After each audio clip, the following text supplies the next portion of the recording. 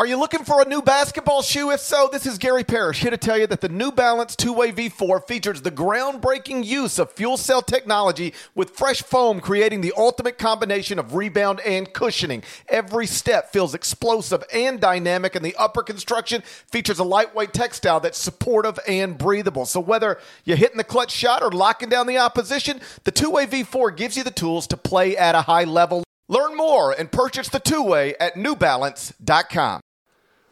Hey there, Norlander here. Hope you are enjoying a wonderful start to your week, and hope you like that new podcast logo we got. New cover art. We snuck it in over the weekend, so if you are a subscriber, which most of you listening, of course, are, you'll have noticed that, and we hope you dig that. By the way, have you checked the calendar? We're a month away from Selection Sunday, and so with that in mind, we got a good little segment coming later in the episode, but we are also, of course, less than 4 weeks away from the Selection Show. Oh, yeah.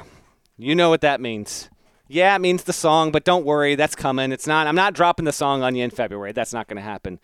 But what I am going to do here is I'm going to get those juices flowing. How about a little Greg Gumbel for you? Because this guy's going to be back in your life on a daily basis before you know it. Take it away, Greg. Good evening, everyone, and welcome to our New York studios in the NCAA Basketball Championship Selection Show. I'm Greg Gumbel. Once again, this year's tournament features a field of 68 teams, the first 4 in Dayton, and the full tournament coverage on 4 networks: CBS, TBS, TNT, and True TV. Hey there, it's Gary Parrish. It's Sunday, February 16th, 2020. Welcome back to the CBS Sports Eye on College Basketball podcast, where we sometimes discuss camel fighting, and Leaky Black Matt Norlander is here with me, and I wanted to start with the Maryland Terrapins. You know, we got a tweet Saturday night from Jessica Ennis. She's a Maryland graduate, and she asked, can we get some Terps love on Sunday's podcast? That was Jessica's question, and the answer is yes, because when you're down 7 points at Michigan State with 3:09 remaining, and you storm back thanks to 4 3-pointers on 4 straight possessions and close on a 14-0 run to win inside the Breslin Center, you undeniably deserve a spot on the Eye on College Basketball podcast.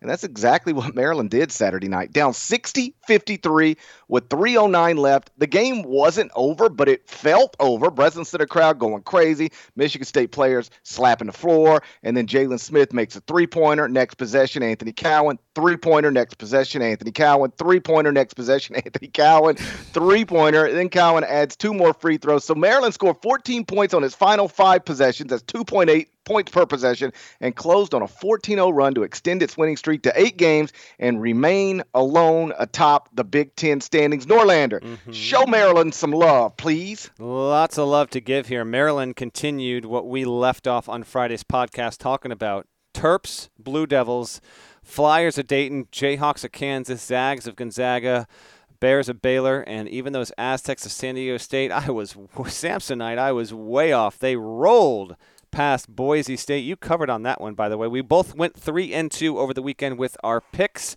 but those 7 teams continued to win again and continue to march along and show that they can indeed be elite. And I know Maryland won close, GP, but the style in which they got this game, as I tweeted on Saturday night, I even got the responses from Maryland fans that I knew I was going to get. It basically just was, even if you're among the most cynical kind of Maryland fan, and you've seen this team under Mark Turgeon underperform, across multiple seasons and underperform, seed expectations in years where you did make the NCAA tournament. Given where this group is now, 21-4, 11-3, top the Big Ten.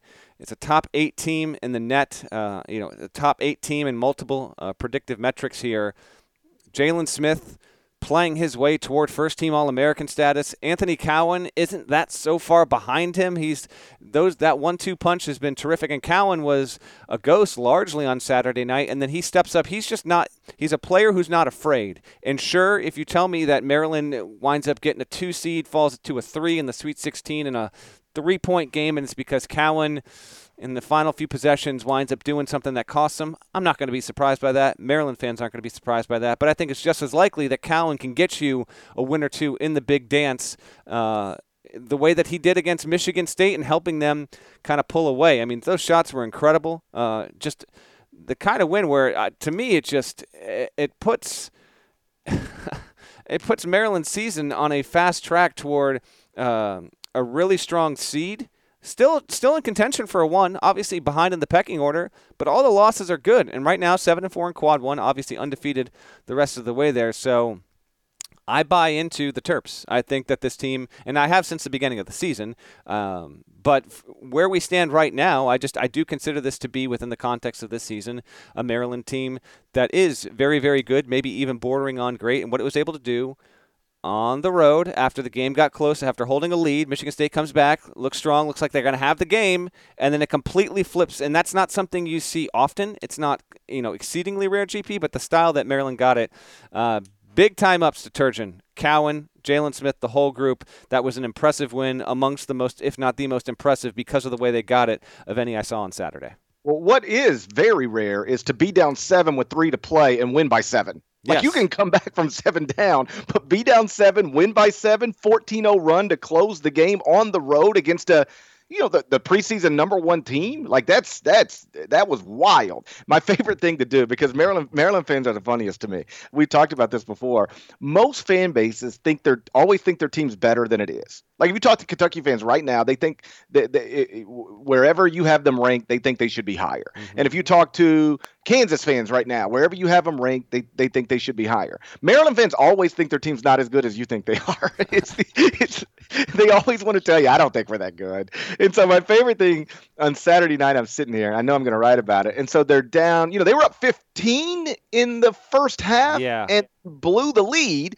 And they're down 7 with, 3 minutes to go. And the crowd's going crazy. And Michigan State players are slapping the floor. And it felt over. So I immediately just do like a Twitter search for Mark Turgeon. And it's not even like, it's not even Duke fans making fun of the Maryland coach. It's Maryland fans just trashing their team and their coach. And then, of course, you do the same search 20 minutes later, and it's much, much different. The team's good.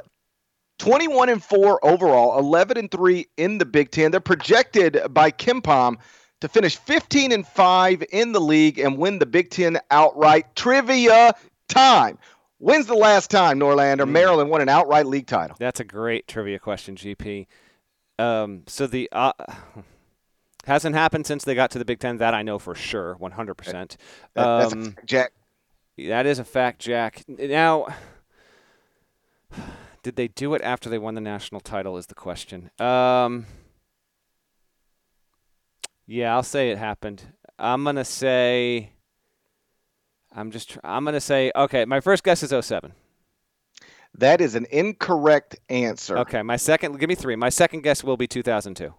That's the correct answer. It is since they won the title. Okay, yep. They shared a ACC title with Duke in 2010. That was Gravis Vasquez's final season. But they have not won an outright league title since 2002. They finished 32-4 overall, 15-1 in the ACC, got a number 1 seed in the NCAA tournament, beat Indiana in the national title game. Shouts to Mike Davis. Shouts to Lonnie Baxter. Dude, do you know the Mike Davis, Bob Huggins, Andy Kennedy story? I do. I don't, but that's a hell of a way to get rolling here. I'll give you a quick version. Okay. So Andy Kennedy tells this story, and I hope he doesn't mind me telling it. It's a pretty innocent story. It's just funny. So this is back when Hugs and AK were both at Cincinnati, and they're recruiting a prep school somewhere, and I guess you'd have to line it up, but perhaps Mike was still at Indiana at the time. But they're recruiting a prep school, and somewhere in your part of the country.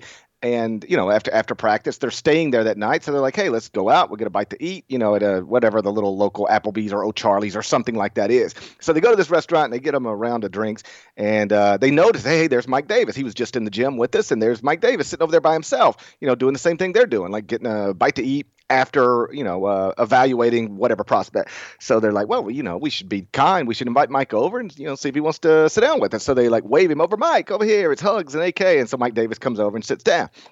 Waitress comes over and she says, oh, hey, sir, do you need a drink? He said, yeah, I'll take a milkshake. I've heard this, yes. And they say, and so she's like, yeah, kind, whatever, what kind you want? He's like, I'll take a chocolate milkshake or whatever. And she's like, okay, sure, chocolate milkshake coming up. So she brings the chocolate milkshake, and Hugs is drinking his vodka drink, and AK's drinking his vodka drink, and Mike Davis is drinking his milkshake, right?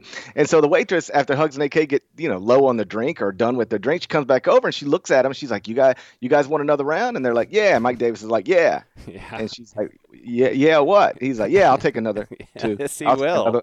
I'll take another one as well. She's like, okay. So here's 2 vodka drinks and another chocolate milkshake. So then they drink their vodka drinks, and she comes back around. She's like, you guys gonna have another? And they go like, yeah, we'll have another round. And Mike Davis like, yeah, I'll have another round too. And this goes on all night. To hear AK tell the story, he's like, I don't know if he thought he had to keep up with us drink for drink, but this dude did like 47,000 calories worth of milkshakes. He said he must have thought we were crazy drinking all these vodka drinks, but we thought he was crazy drinking 14 milkshakes in one sitting. Anyway, he coached against Maryland in the national title game back in 2002, Mike Davis. Oh, it's good, man. No bacon in that story, by the way. But So, by the way, Maryland also hasn't been back to the Elite Eight since 2002, and has only been to the Sweet 16 once. Once since 2003, and that was in 2016. But this team looks good enough to do it. 7-4 in quad 1 wins. 5-0 in quad 2 7-4 in quad 1 opportunities, 5-0 in quad 2 opportunities. So 12-4 in Q1/Q2 opportunities, 0 losses outside of the first quadrant. Only 7 teams right now have 0 losses outside of the first quadrant. Maryland is one of them. And you referenced it earlier, the top 7 teams in your rankings and my rankings: Gonzaga, Baylor, San Diego State, Kansas, Dayton, Maryland, Duke. Let me update you on the number specifically. Those top 7 teams are now 163-14 on the season. They combined to win 107 consecutive games. So impressive, man. And yeah, the way they got those wins over the weekend obviously varied there. What did you make of Michigan State kind of falling apart the way that it did? I mean, that question, GP, first off, and then 2, if you're a Sparty fan, I mean, just this is turning into a weird year, and it's 9-6 in the league, 17-9, lost 4 of the past 5. They got the good win against Illinois on the road before this one, and now 3 of its next 4 on the road. The first one's against Nebraska Thursday, but still, like, it doesn't matter. Like, road games in the league, just Tom Izzo will actually be terrified to go into Pinnacle Bank Arena on Thursday. That much I can promise you. But what you make of the loss, and then just assessing Michigan State overall. I mean, I still think that this team can make a Final Four, but its record, it just keeps depleting by the week here, and it's got essentially no shot to win the Big Ten league title at this point. Yeah, you know what? Like, you say you won't be surprised if they make the Final Four. I guess I won't either, because Tom's the coach, and you should never really be surprised when Tom's in the Final Four. But they don't look like it. I mean, they don't. Yeah, they should have had this game, though. They should have had. That's the thing. It's sickening if you're a Michigan State fan, because the game was over. You know, like, you had it won, up 7-3 to play in your home arena, and then boom, boom, boom, boom. I mean, it was 4 straight 3-pointers on 4 straight possessions. What? So, you look at, and then you go look at the box score, and there it is again. Only 2 players in double figures. It feels like they're 1 player short. And maybe that guy was Josh Langford, you know? Yeah. I mean, I think it's probably somebody else, but it feels like they're 1 or 2 players short. And ultimately, when we look back on this, they're just going to be a team that was 1 or 2 players short. They're 17-9 overall, which means they've already lost 2 more games this season than they lost all of last season. They're 5-1 in quadrant 1 opportunities, 4-1 in quadrant 2 opportunities. So 9-9. In Q1/Q2 opportunities. That's very mediocre. And you know what? It is. And really, if you step back and look, and I was thinking about this a few minutes before we started recording, look at the league, look at the teams that have done well, and look at the players that have done well. Cassius Winston was the preseason National Player of the Year. And statistically, Luka Garza, Jalen Smith, Lamar Stevens, Ayo Dosunmu, all been better. I think you can make an argument that Minnesota is not a team tracking to the NCAA tournament, but it's a good team. And Oturu has been a beast. He's been a better player. So I think at best, Cassius Winston has been the 5th best player in the conference. And if you really wanted to pick apart the numbers and you wanted to say he was like 7th or 8th, that could be the case. Understandably, he's gone through a ton this year, so I'm not laying this on his shoulders, but it is just surprising to me overall that really when you step back and look at the best players in the conference, Winston has not even, he just hasn't been close to being a Big Ten Player of the Year. That award is completely out of his grasp, and so I think there is some correlation there. Xavier Tillman's been quality, don't get me wrong, and when those two really get going, that's why I still say it won't shock me. Like if you tell me that Winston, as a senior, really gets into the tournament and just goes lights out, I would believe you. And Tillman, when he gets going, I love watching that dude play, but they're just not right. They're not there yet, and that's why ultimately, if you want to distill this to its essence, that's why Michigan State is merely 17-9 and 9-6 in the league. Yeah, I had a couple of Michigan State fans bring up to me on Twitter Saturday night because I wrote, about Maryland's win and Michigan State's loss, and they bring up to me, you know what Cassius Winston's going through. Of course, I know what Cassius Winston has gone through. It's an unimaginable, heartbreaking tragedy to lose your brother, your little brother, to suicide. I mean, my God. So it goes without saying. We all know what Cassius Winston has had to deal with, and by extension, his teammates and his coaching staff. It has taken a toll. I'm just not compelled to bring it up every time Michigan State loses a game. Right. But, of course, they've had off-the-court real-life tragedies, and sure, I'm going to assume that has affected them on some level. But still, take that and set it over here and just focus on what's happening. What's happening is not very good. And some of it is, I really do think, like I said, they feel like they're just a player short. They only had 2 players in double figures in this game, and they only have 2 players averaging double figures on the season. Cassius Winston and Xavier Tillman. Now, they've got a third averaging 9.5. So you can draw these lines wherever you draw them. But if you actually draw the line at 10.0, I just went through the top 10 to see how unusual it is to only have 2 players averaging at least 10 points per game. So how many teams have double-figure scores on the season? Gonzaga's got 7. They're now. Are they really up to 7? 7. So before, I'm going to guess. So we didn't talk about this beforehand. I can't believe that's obviously leads the nation. And then my guess is that the number 2 team on the list is Nova. I didn't get to Nova because I only did the top 10. I think Nova's got 5, and I don't know how many other teams have at least 5 players from a major conference have 5 players in double digits. Yeah, I did the top 10, and I should be clear, in my top 25 and Understood. One. Gotcha. That's what I went and looked at.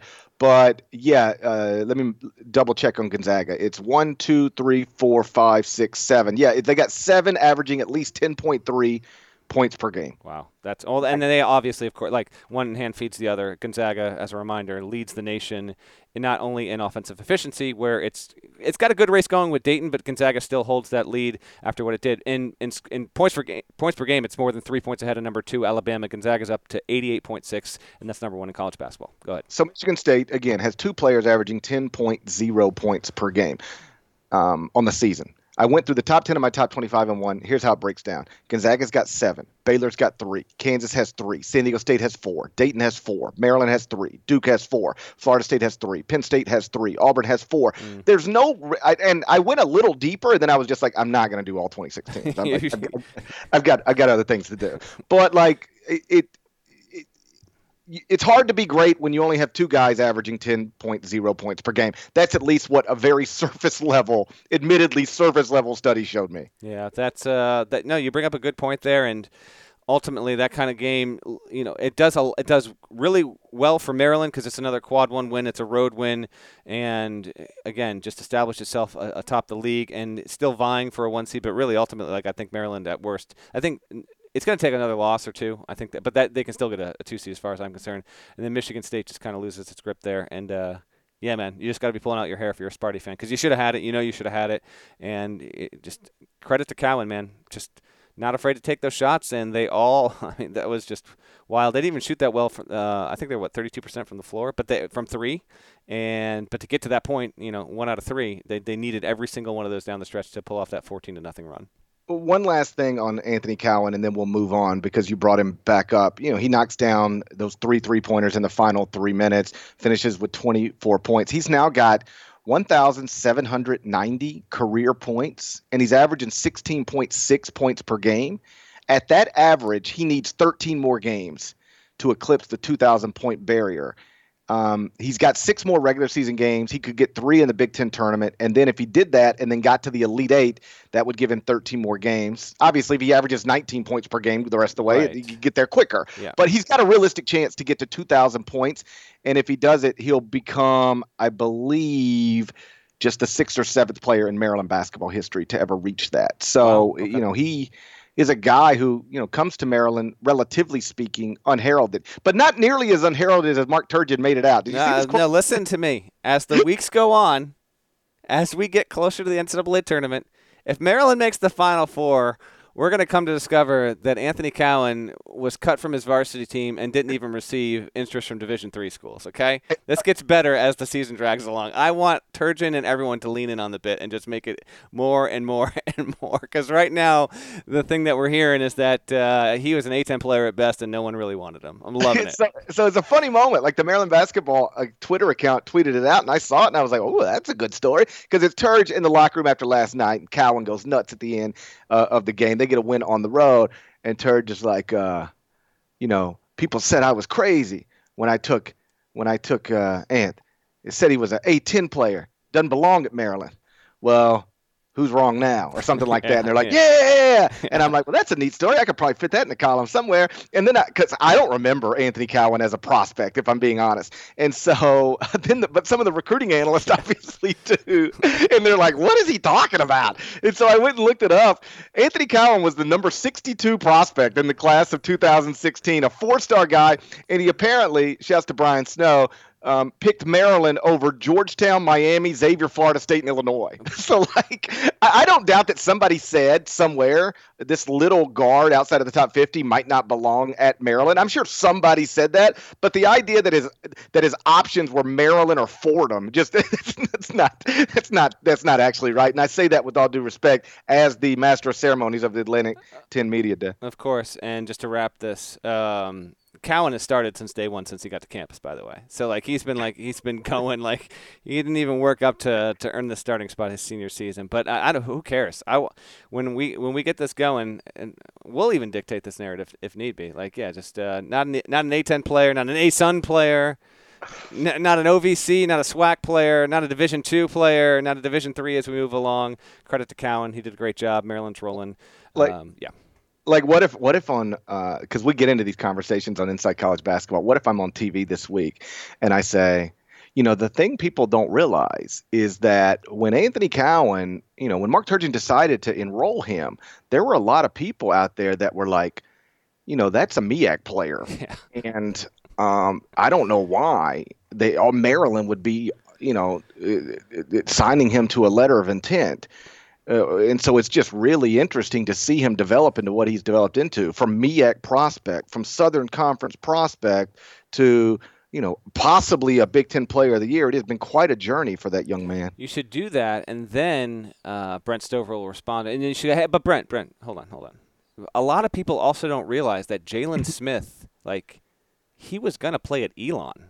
If Turge has a sense of humor, his next locker room, when they have the camera in there, if he has a sense of humor, he'll look at Jalen Smith and he'll go, I remember when I started recruiting you, people said I was crazy, said you weren't anything but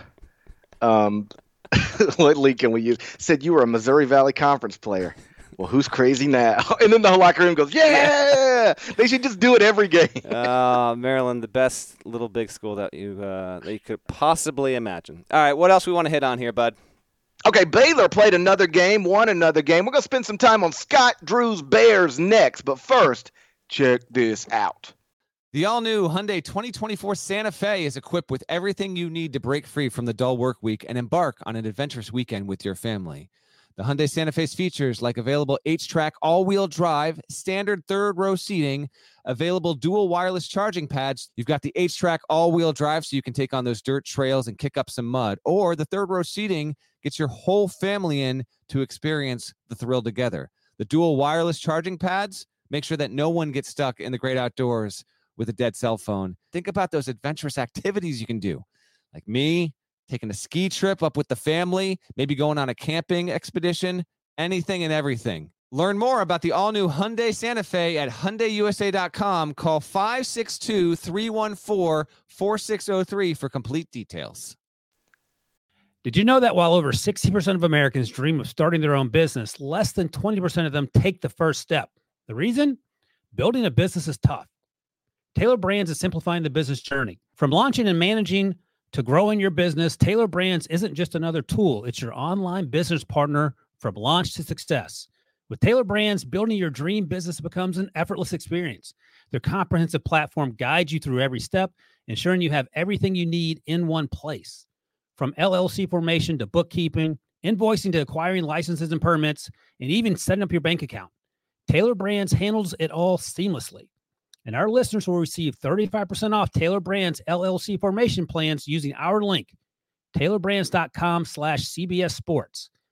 That's TAILORBRANDS.com/CBS Sports.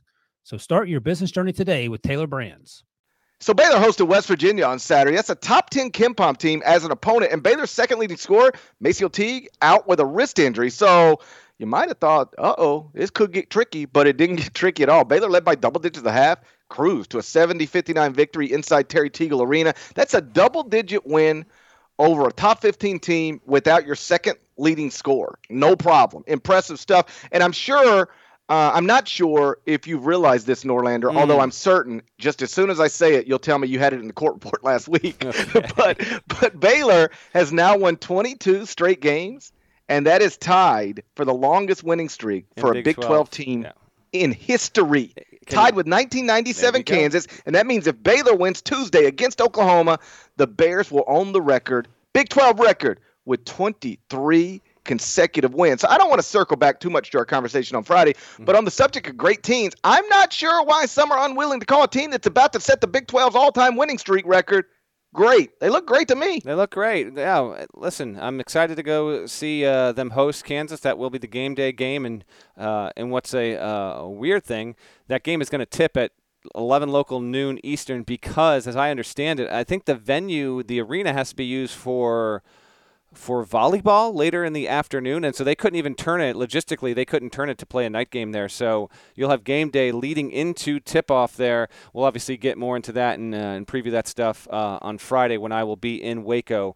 But you're absolutely right on that, and even I saw our Rush the Court, Randy McClure, tweeted out a photo on Saturday. He said something to the effect of, like, how many people are going to pick Baylor to lose before the Sweet 16, 80%, 90%. And the point that he was making was, since Baylor is in this spot of dominance and just continuing to roll at the number one spot in the polls, and we're not used to seeing it, and there's not a star player on the roster, the general public is probably going to pick Baylor to be that kind of team that's going to lose early.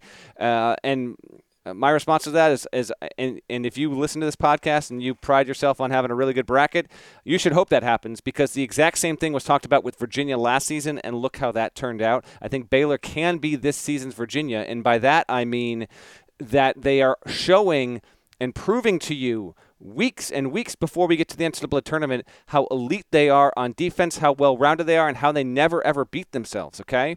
The only teams that beat Virginia a season ago were Duke and Florida State, who, from an athletic standpoint, had the pieces to take down Virginia, and other than that, it wasn't happening. We're seeing this with Baylor again. I'm not predicting right now on February 16th that Baylor's going to win the national championship, but what I am saying without question is that it needs to be considered a top 3 most likely candidate to do so, because it continues to roll game after game after game. So, yeah, the way it just dismantled yet another good team, and West Virginia's, it's careening at the moment, but super impressive. And I think we are a win away from Baylor on Saturday, if it beats Kansas, to having an enormous amount of slack for the 1 seed. Like, if it beats Kansas, given how strong its resume has built to be, and knowing that, Dayton, Duke, Maryland, San Diego State, Gonzaga, they're all in the mix there. Kansas taking the loss, being in a weird spot, but still in contention. I just think Baylor would be able to lose at least 2 games and maybe 3 games after that and still have a shot at a 1 seed. That's what's on the line there. Obviously, of course, the Bears have never been a 1 in program history.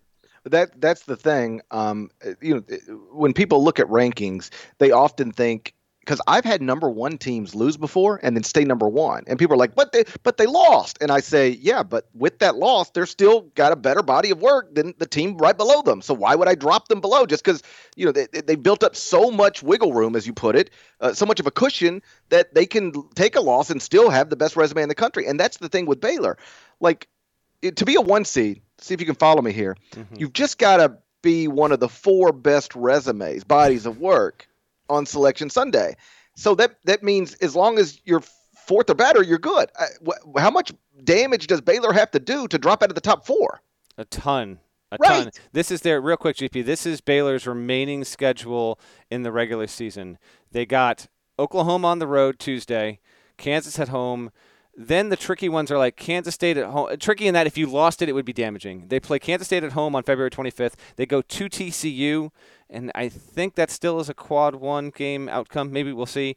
They're home to Texas Tech, and then they're at West Virginia. So if you lose to West Virginia on the road, lose to Texas Tech at home, lose to Kansas at home, if you piled up 3 more losses to have 4 total, then yeah, maybe it'd be a conversation there. But there aren't a lot of opportunities for Baylor to really do a lot of dinging to its resume to this point, so I don't think we're going to see it. They're 9-0 in quad 1 games right now, and they have a relatively low amount of 3 and 4s, 9 total at this point, and the road record is flawless. They haven't lost a road game yet this season. They're 8-0, so continue on, but that's why they're looking so strong right now. Right, and what's interesting, and I wonder how unusual this is. I think very. There's obviously no way to research this or know for sure. It feels unusual. It's February 16th. Baylor is ranked number 1 in the AP poll, number 1 in the coaches poll. They're 23-1. They've won at Fog Allen. They are projected to win the Big 12 title in a tie with Kansas, but still projected to win the Big 12 title by KenPom. And yet, when you hear people on a podcast or on radio or on TV, people who talk about the things we're talking about right now, and the question is asked, so if you had to pick one team to win the national championship, nobody ever says Baylor. I don't think I've, to this point, heard somebody say Baylor. How unusual is it that when the question is, so who you think's going to cut nets down in Atlanta, the answer is never, well, the team that's 23-1 and ranked number 1 in the country. Yeah, it doesn't happen. But that's just a bias against Baylor's historical standing in the sport. I mean, we're talking about a school that before Scott Drew got there had been ranked for, I think, 2 games in program history. In the history of the program, almost a century's worth of basketball, had played 2 games as a ranked team. And since then, obviously, it's well north of 100. So sometimes I think what Scott's done there is portrayed as a rebuilding job. No, it was a building job. There was nothing there. There was nothing. This is from the ground up what he's been able to do. And this is perhaps the culmination, the apex of what he's done there. But yeah, 23-1 and best resume, and just keeps doing it time and time again. Now maybe, and again, we'll try and save most of this for Friday, but if they romp Kansas again, I think at that point it's going to be almost undeniable. That and San Diego State, if it's still undefeated, like San Diego State's about to really feel like what it means to be an undefeated team late into February, regardless of conference. Like the attention, it's now a game by game by game thing. I think that's when acknowledgement of really how good those teams' resumes and how good those teams are overall will come in about a week or so, right on March's door. That's what I'm expecting, if neither loses before then. Well, the other thing is, okay, so Scott inherits this impossible situation with no history whatsoever. And I guess any coach anywhere can sort of fluke his way into something where he's got this one special team because it all came together. And what he's now had a number 1 ranked team in 2 different seasons, 2 totally different teams. Yeah. Like that's impressive. To ever have a number 1 team is amazing. But to have them at Baylor in 2 different seasons with totally different rosters, like, woo. I mean, that's super, super impressive, impressive stuff. And, I'm sort of at the point now where I think the only fitting way, not the only fitting way, but the most fitting way for this season to end is with a totally unusual brand winning the national championship. Like, I'm at the point, I don't root against anybody. Like, I'll be happy for whatever coach wins it, probably. Right. But I think it'd be neat to see Baylor, San Diego State, or Dayton actually win the national championship, because those fan bases, at Duke, you think of national championships. At Kentucky, you think of national championships. I don't think San Diego State fans, perhaps even today, actually like think realistically about a national championship. It's always like, wow, do you think we can get to a Final Four? Like that's sort of where people put the goal line. And yet, like the national championship is realistic for all of those schools. And it would be awesome to see a school that operates in San Diego State and Dayton's case outside of the traditional power structure, and in Baylor's case, like, Kansas winning a national championship from the Big 12, that makes some sense. That makes a lot of sense. Some of those other big brands make some sense. Baylor's not supposed to be doing what it's doing, and if they could actually culminate this with a title, that'd be awesome. Yeah, you know me. I mean, I'm all for. I like when we have diversity across the bracket top line as much as possible here, and even Gonzaga's a known commodity, but even Gonzaga finally winning the national championship. Yeah, I want that one too. Yeah, that's just that on the list of things I'd like. That's just if we get that, that's just that would be a fantastic story in its own right. But yeah, Baylor, Dayton, San Diego State, give it to me. I'd very much like to see that. I'll also say this to wrap the Baylor thing. When you see Scott Drew doing what he's doing, and I don't have it in front of me, GP, and we don't, whether it's 7th, 8th, or 9th, it's not ultimately like a big deal. But the point is, the previous 2 seasons at least, Baylor's recruiting class within the context of the Big 12 has definitely not been in the top 6. I don't even think it's been in the top 7. And you see how he has created a roster, plenty of transfers and all that good stuff, and they keep rolling. And it's what makes the situation within the conference, within the state, south, not that far from Waco, with Austin at Texas and Shaka, who took another loss over the weekend. It's why if you're a fan of Texas and you see what your team and coach has been unwilling to achieve and accomplish, and then you see Scott Drew doing it, I'm not going to say with super glue and duct tape, because it hasn't been that, and that would be a disservice to those players. But if you looked at the recruiting rankings of all the players that have been on Texas's roster the past 3 or 4 seasons, and you did the same thing with Baylor, Texas would clearly come out on top. But here's Texas, 14-11 on a 4-game losing streak. It's now 4-8 in the league, and it's still got more. It's still got 3 more road games before the season's out. And obviously, the Longhorns are not tracking to make the NCAA tournament, and this would be the 3rd time in Shaka's 5 seasons that wouldn't be the case. So I'm sure we'll wind up talking about Shaka more as we get close to the season. But when Baylor is this good with that roster, and Texas just isn't, I think it actually exacerbates the issue in Austin with Shaka. Well, that's the other thing about Scott's career, is that he's totally evolved in every way. Like, on the court, play zone, now play man-to-man, but off the court, that's sort of how he got that unfair reputation earlier in his career, because they were recruiting at a high level, like McDonald's All-Americans, and then they were, relative to the recruiting rankings expectations, underachieving. And so it was like, it's a little bit like the rap Josh Pastner got at Memphis. Oh, this young guy can get all the players, but then what does he really do with them, right? And now he doesn't get all the players, but he wins like crazy. It's wild to see. It's my favorite career, I think. Of all the careers, it's your favorite. I think it's my favorite. I think of all the careers, Scott Drew's career is my favorite. Okay, more than your own. Yes, more than my own. Like 100% more than my own. Like, I wake up every day and rank basketball teams. Scott Drew wakes up every day and wins a Big 12 basketball game by double digits. Okay. Of course I'd rather have Scott Drew's career than my own. All right, well, credit to you. I guess I would too. I just hadn't ever thought about it in those terms. Baylor plays at Oklahoma on Tuesday, so they will play that game before our next podcast on Wednesday morning. Oklahoma lost by 17 over the weekend against Kansas at 16-9, 6-6 in the league. Still has a shot, obviously, of getting into the NCAA tournament. Interesting bubble team, actually. And if it can win that game, then that'd be a hell of a Q1 to put on the resume there. But just keep an eye on that one. That's one of the more interesting ones on Tuesday, because Baylor has to go on the road, and it's the game before the Kansas game. Baylor's really not had a true letdown game yet this season. Not even the Washington loss. It was very much in and could have won that game. So that's what's up next before the big KU one on Saturday. That is, I'm not going to predict them to lose. They never lose, so you'd be crazy to predict them to lose. But I can imagine it. Like, everybody gets caught somewhere, and at Oklahoma, a few days in the same week that you're hosting game day in Kansas, that seems like the type of place a team could get caught. It could. I mean, they could. We'll see. Oklahoma is they're just okay. I don't know. I don't know how good they are truly, but if they can get a win like that, that'll obviously change some things.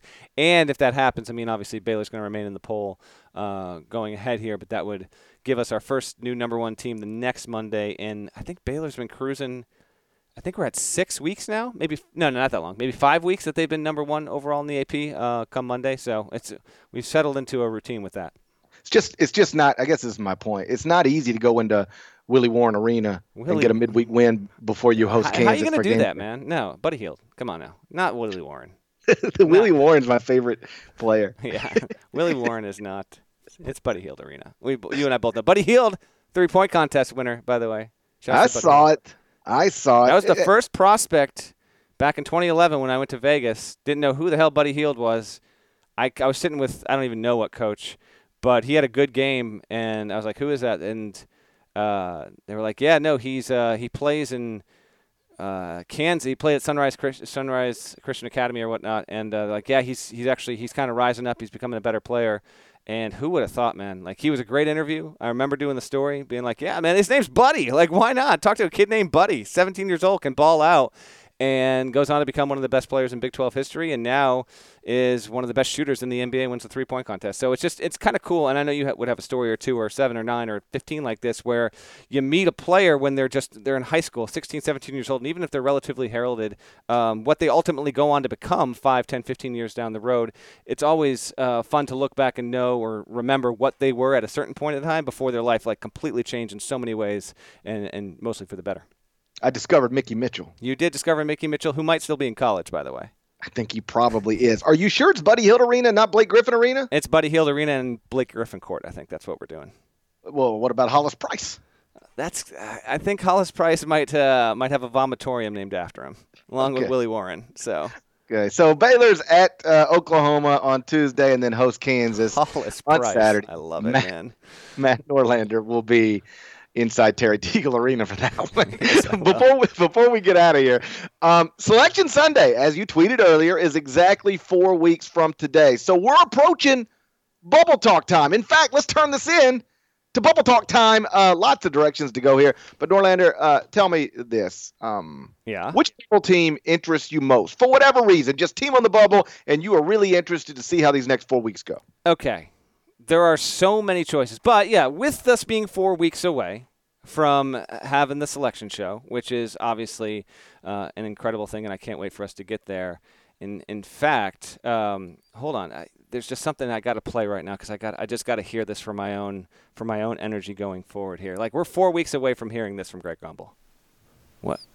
Now, first and second round games in Columbia, South Carolina on Friday and Sunday. Now, these games to be played first and second round in San Jose on Friday and Sunday. Yes. First and second round matchups in Jacksonville, Florida on Thursday and Saturday.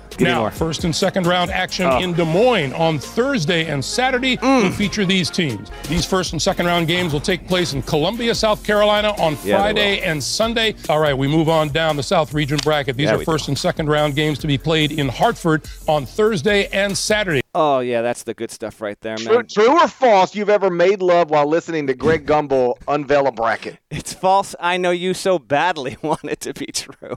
Please let it be true. Do it tonight. Do it tonight. After you get the boys down.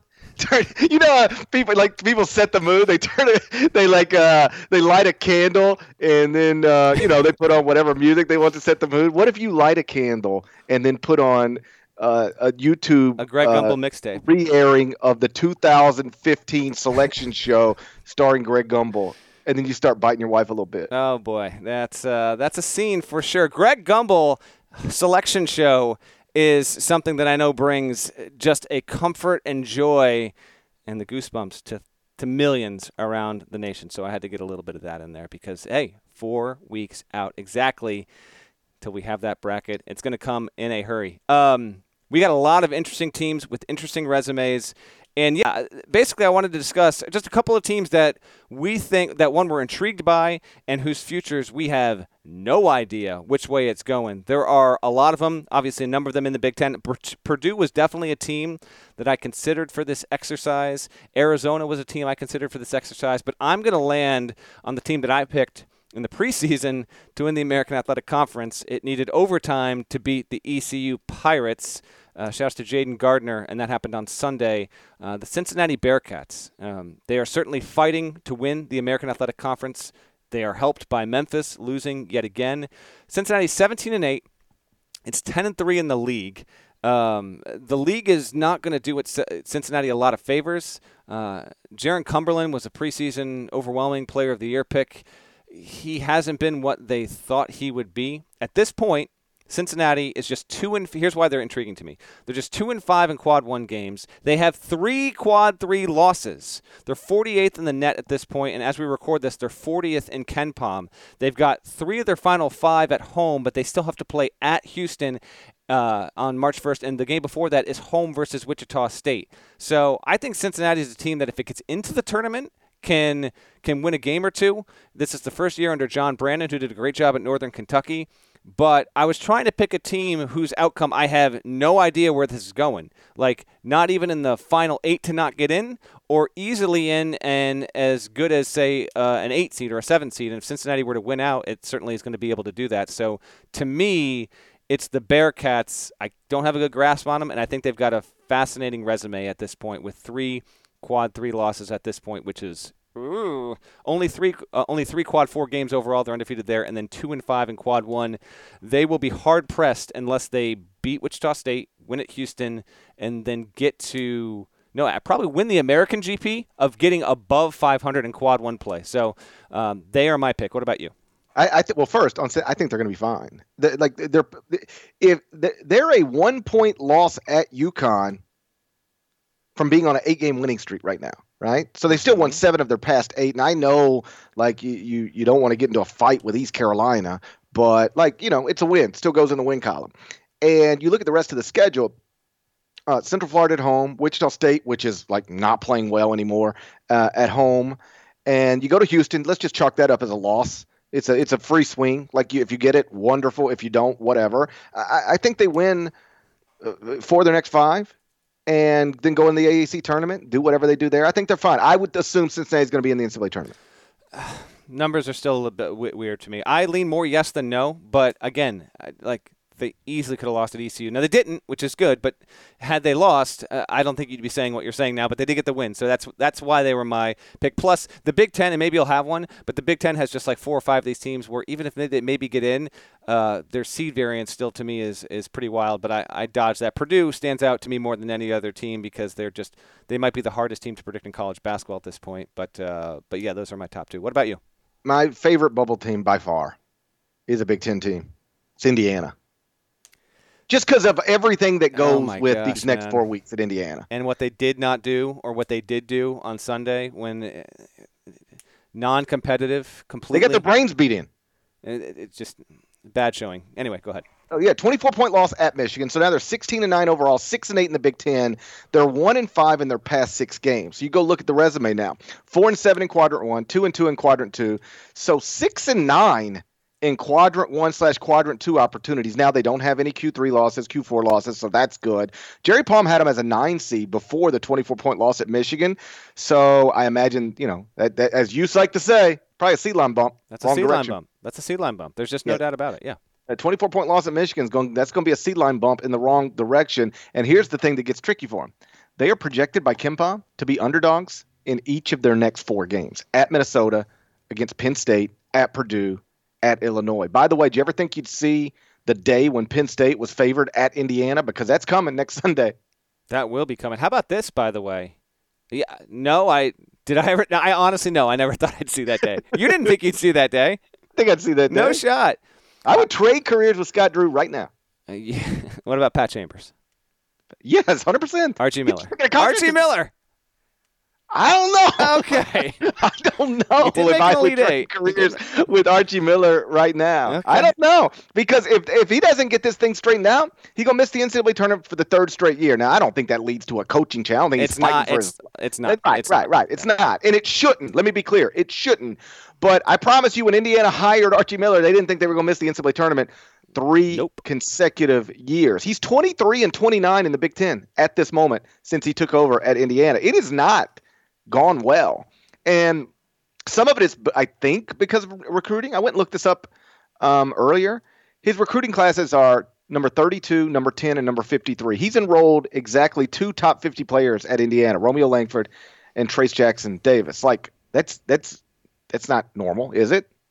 No, it's Right. not, no, it's not as successful as they thought it would be. I think that's fair. Right. Yeah. Well, how about this? Remember when the 2 most Shaka. pursued? Are you going to say Shaka and Archie right now? Yeah, the Yeah. 2 most pursued, Yeah.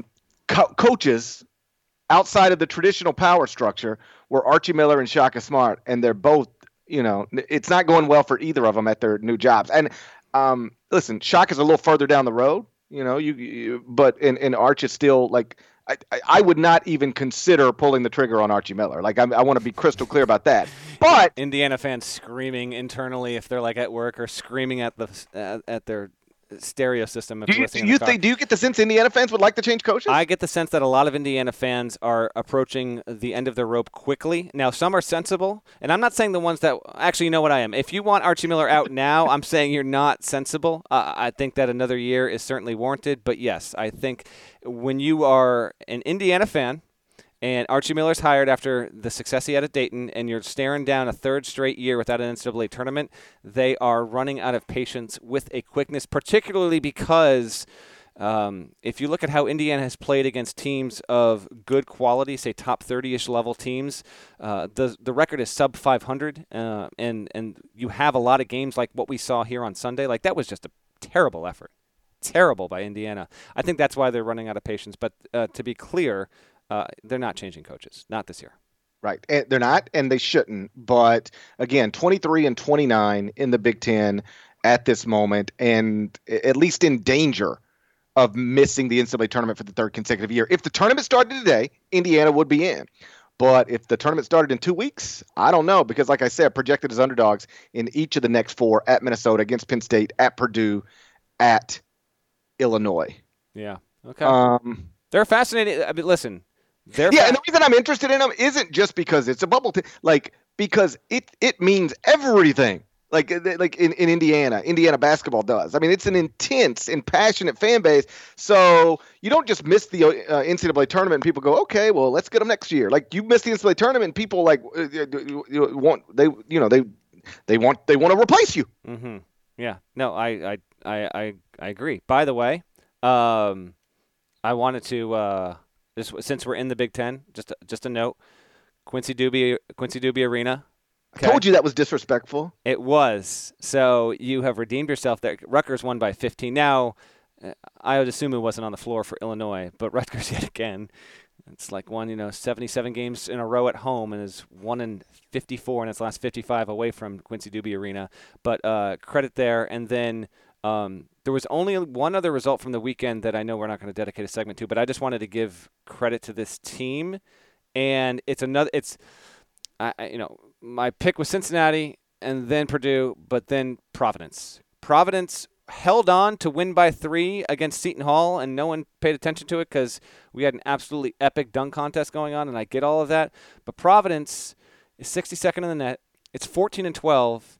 It has a quad 4 loss, 3 quad 3 losses, and 5 quad 1 wins. Now, let me be clear here. My preseason pick to win the Big East has got to win pretty much all except maybe 2 more games the rest of the way in order to have a chance.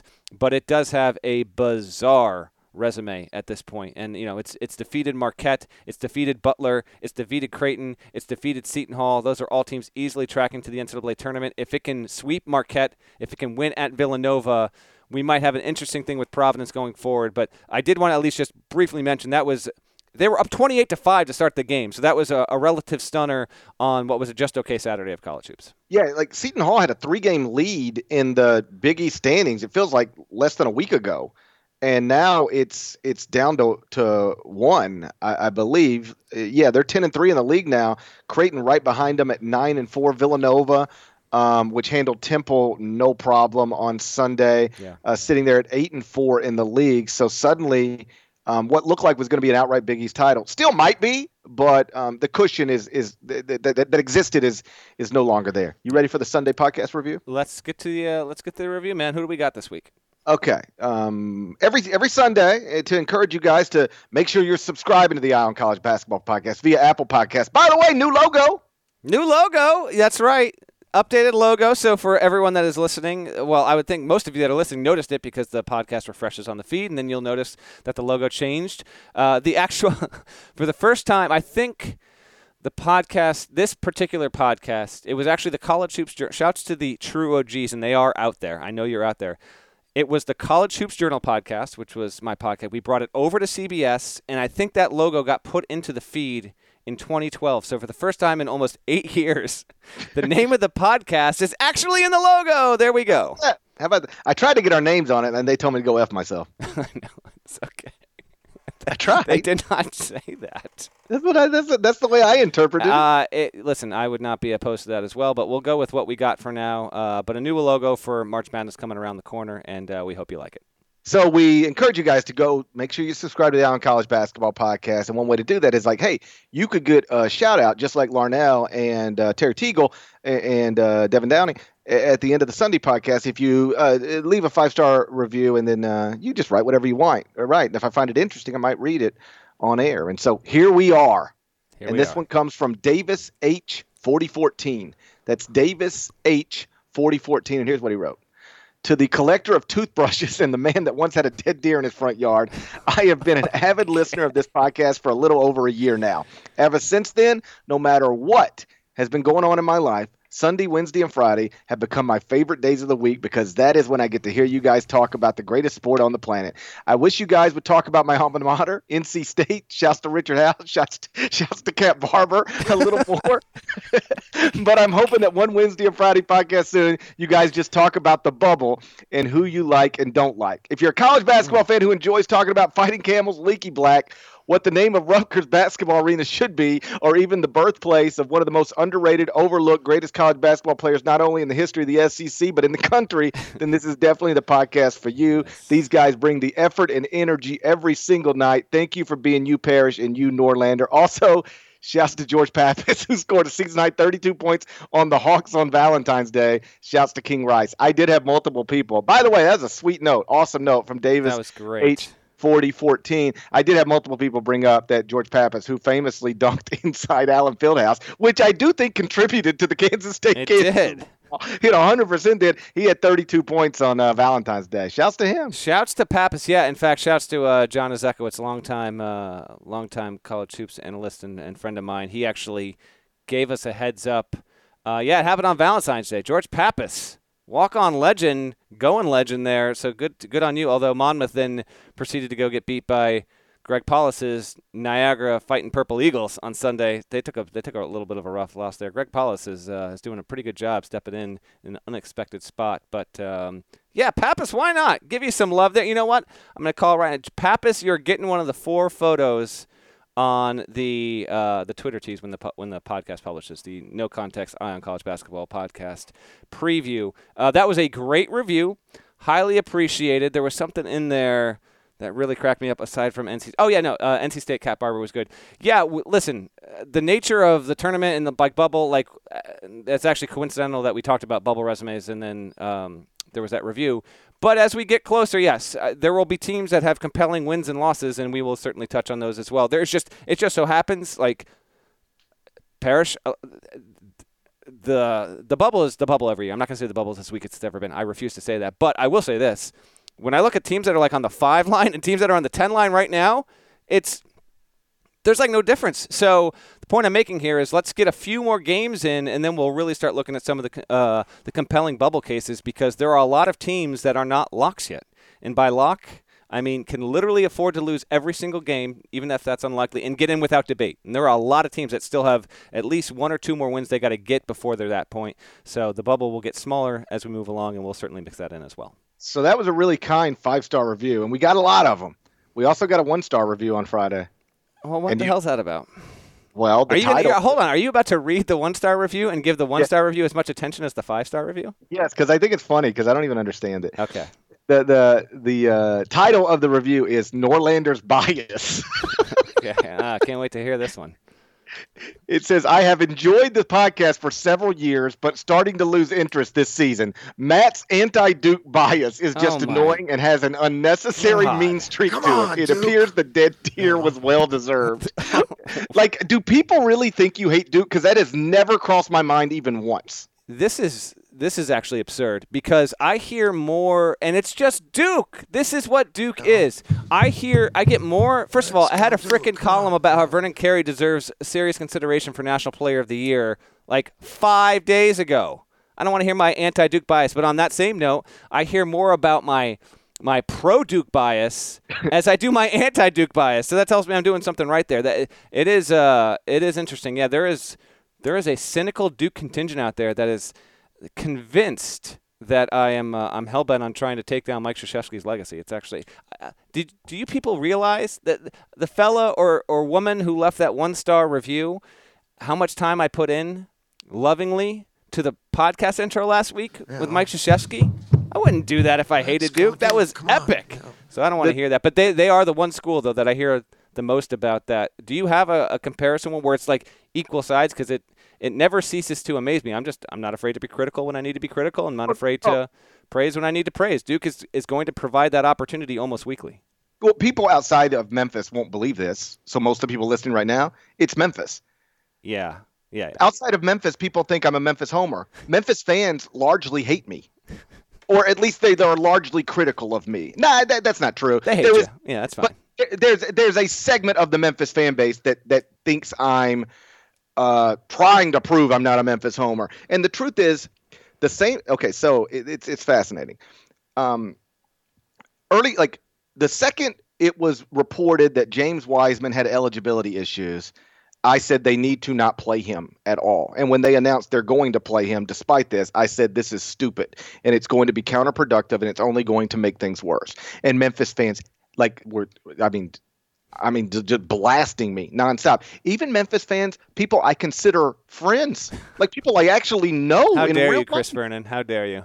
No, it wasn't Vernon. But like people I know, I wouldn't say like my close friends, but like there are people I'm friendly with who were killing me on social media. Like I'd see it on their Facebook pages. Like we're friends on Facebook, and their post would be like, "F Gary Parrish, I'll never listen again." So they were just killing me. And then of course, what happened? It was counterproductive. It made things worse. I was right on every single point I made. Still, Memphis fans didn't want to hear. Now, when Memphis loses, like they did again on Sunday. And immediately, like Kentucky fans want to tweet me about it, and Tennessee fans want to tweet me about it. And I'm just like, yo, they lost 2 of their top 3 players before February. Like, if you can give me a list of teams that lost 2 of their top 3 players, including their best player and like the number 1 pick in the draft before February, and continue to be good, like send it to me. Otherwise, you're just being dumb. Like making Memphis jokes right now is dumb. Like we might find out someday Penny Hardaway isn't cut out to do this job, but judging him in a season when he lost 2 of his top 3 players is stupid. It's just as stupid as if you decided to judge John Calipari on the 2013 season when he lost Nerlens Noel and they went 4-6 the rest of the way and went to the NIT. Like nobody thinks. I hope nobody thinks that that's a reflection of what John Calipari is as a coach any more than like. What happens with Golden State Warriors right now is a reflection of Steve Kerr as a coach. Steve Kerr also is playing without 2 of his best 3 players, Klay Thompson and Steph Curry. So the Warriors suck now. And when he gets them back, they'll be good again. This stuff isn't that complicated. So now, literally the same Memphis fans who were calling me an idiot about the Wiseman thing think I'm the smartest person in the room now. And all I'm doing is just being right in both circumstances. I was right about the Wiseman situation, and I'm right about the dumb Memphis criticism right now. I'm just right both times, but fan bases, not everybody, but a good percentage, they interpret whether you're good or bad based on what you're saying is positive or negative. And I only deal in right or wrong. I just want to be right as often as possible. That is, honest to God, the only thing I care about. And yet there are some fans, and I swear to God, they'll never believe this. I would never be able to convince them of this, but I swear to God it's true. I've been in this industry for 20 years. I have a million friends in this industry. Almost none of us are really biased in the ways that you assume we are. That's almost right. None. I'm not saying that person doesn't exist. I'm just saying almost none of us are really care as much about the thing you think we care about if you think we're biased. Like this morning, I tweeted out the top 25 and 1. You're rolling, by the way. Go ahead. Keep going. I've got Kansas ranked 4th.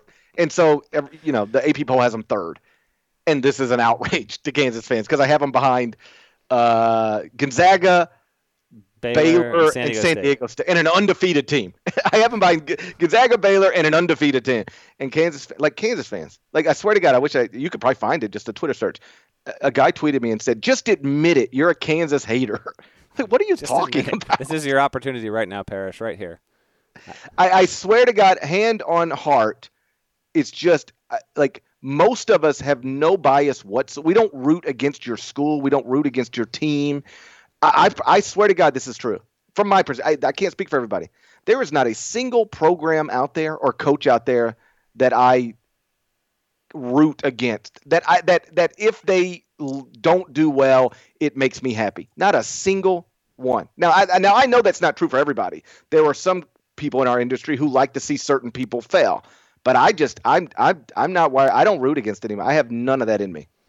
Yeah, I'm with you. But the big schools, they'll bring that out. They'll bring out the crazies, man. I mean, I've written profiles on Brandon Ingram, Harry Giles, like Duke player after Duke player. Does not matter. In fact, real quick, this goes all the way back to, and I can't even tell you what I wrote about. But before I got to CBS, I did something about Duke when I was writing for the Dagger at Yahoo. This would have been like 2010. And Yahoo comments, man, you want to talk about the morass and the bog. I mean, Yahoo comments back in the day, that was warfare right there.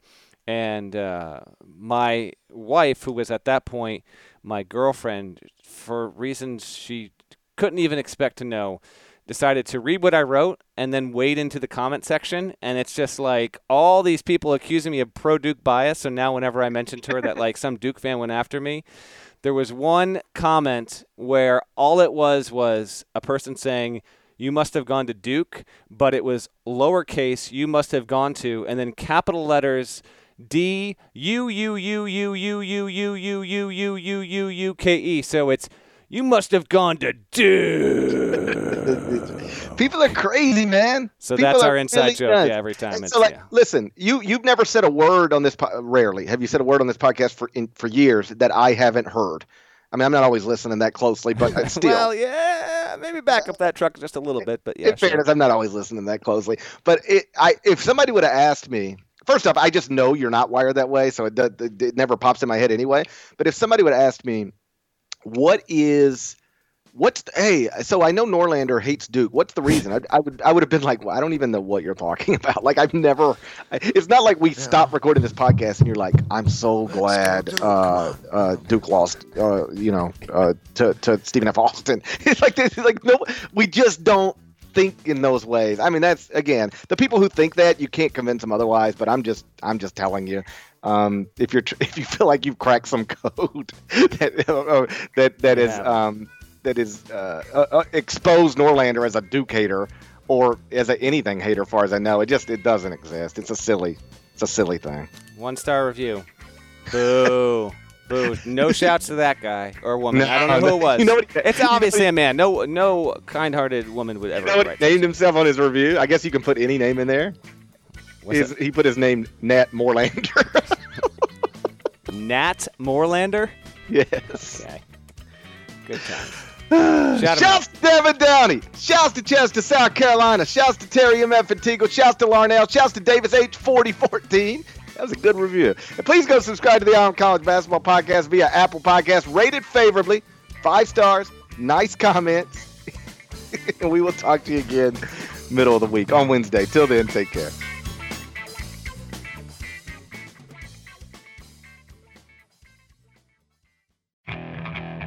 Okay, picture this. It's Friday afternoon when a thought hits you. I can waste another weekend doing the same old whatever, or I can conquer it. I can hop into my all-new Hyundai Santa Fe and hit the road. Any road. The steeper, the better. Because my all-new Santa Fe is available with H-Track all-wheel drive, so I can hit the trail without a worry in the world. Heck, with 3 rows and best-in-class rear cargo space, I can pack the whole family in with all our gear. We've got available dual wireless charging for our phones, so we'll never lose touch with civilization, and we won't lose touch with the primordial power of Mother Earth. So which is it? Waste the weekend or do something a little more epic? and conquer it in the all-new Hyundai Santa Fe. Visit HyundaiUSA.com or call 562-314-4603 for more details. Hyundai, there's joy in every journey.